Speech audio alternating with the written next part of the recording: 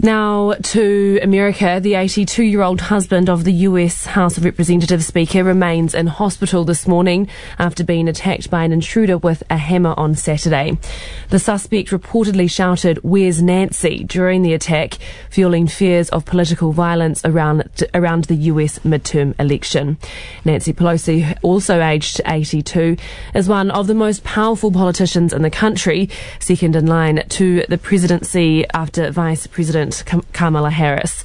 She says she is heartbroken and traumatised by the violent attack on her husband. Our Washington correspondent Simon Marks joins us now. Morena, Simon. Morena, Māni. Now, do we know how the intruder got in to the San Francisco house? The details of that are unclear. It's described by police as a break-in. It all took place at about 2 o'clock on Friday morning local time in San Francisco. Important to underscore that the Speaker of the House, Nancy Pelosi, was in no personal danger herself because she was 2,500 miles away here in Washington, D.C., surrounded by her security detail. But her 82-year-old husband, Paul, was in the house and confronted the intruder, according to police, managed to explain to the intruder, who was brandishing a hammer and screaming, "Where is Nancy? Where is Nancy?"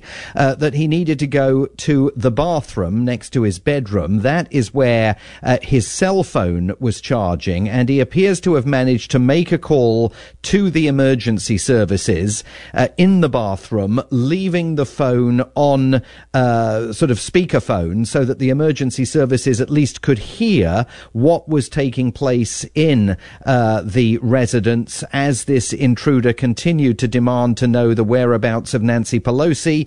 And eventually, by the time police arrived on the scene at 27 minutes past 2, they witnessed, according to the police chief in San Francisco, this attack on Paul Pelosi by the 42-year-old intruder. Paul Pelosi treated in hospital for a fractured skull and for wounds to his arms and hands. He's expected to make a full recovery. President Biden spoke to both Nancy and Paul Pelosi over the weekend, and like a number of leading politicians, has expressed grave anxiety over what all this portends in a country where the threat of political violence, of course, exhibited itself on Capitol Hill on January the 6th of last year, when Donald Trump's conspiracy theory-believing supporters tried to overturn the outcome of the 2020 presidential election. And there are concerns about the possibility of more violence in the event that the midterm elections that are now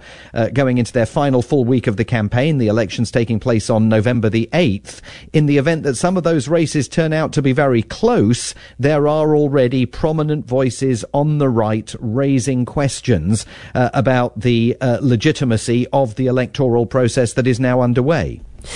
And in terms of that tension and the prospect of any future violent attacks or potential raids, we understand that the suspect made a number of posts online about a variety of conspiracy theories. So how hard is it for security agencies to identify posts like that to indicate a genuine threat as more and more people share these extreme political views online and then act out on them?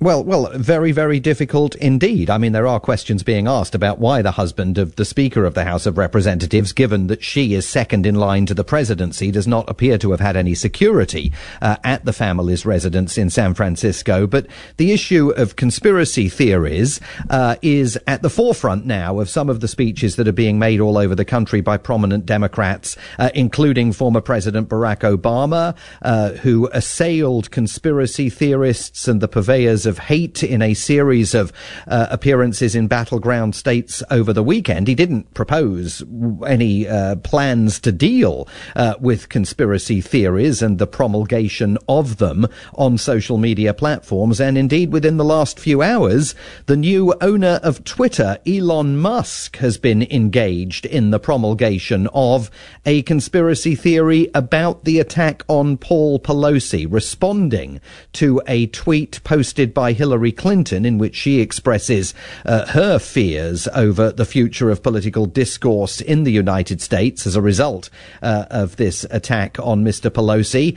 Elon Musk replied to her and suggested that perhaps the situation in San Francisco was not as cut and dried as Hillary Clinton was making out, and reposted a link to a conspiracy theory for which there is no supporting evidence whatsoever that suggests that Paul Pelosi himself might have had some culpability for the attack on him. So these conspiracy theories abound. They are even now being trafficked by the man who owns Twitter, and yet there are no proposals being laid in front of the public in this midterm election campaign to do anything to regulate social media or to curb their spread.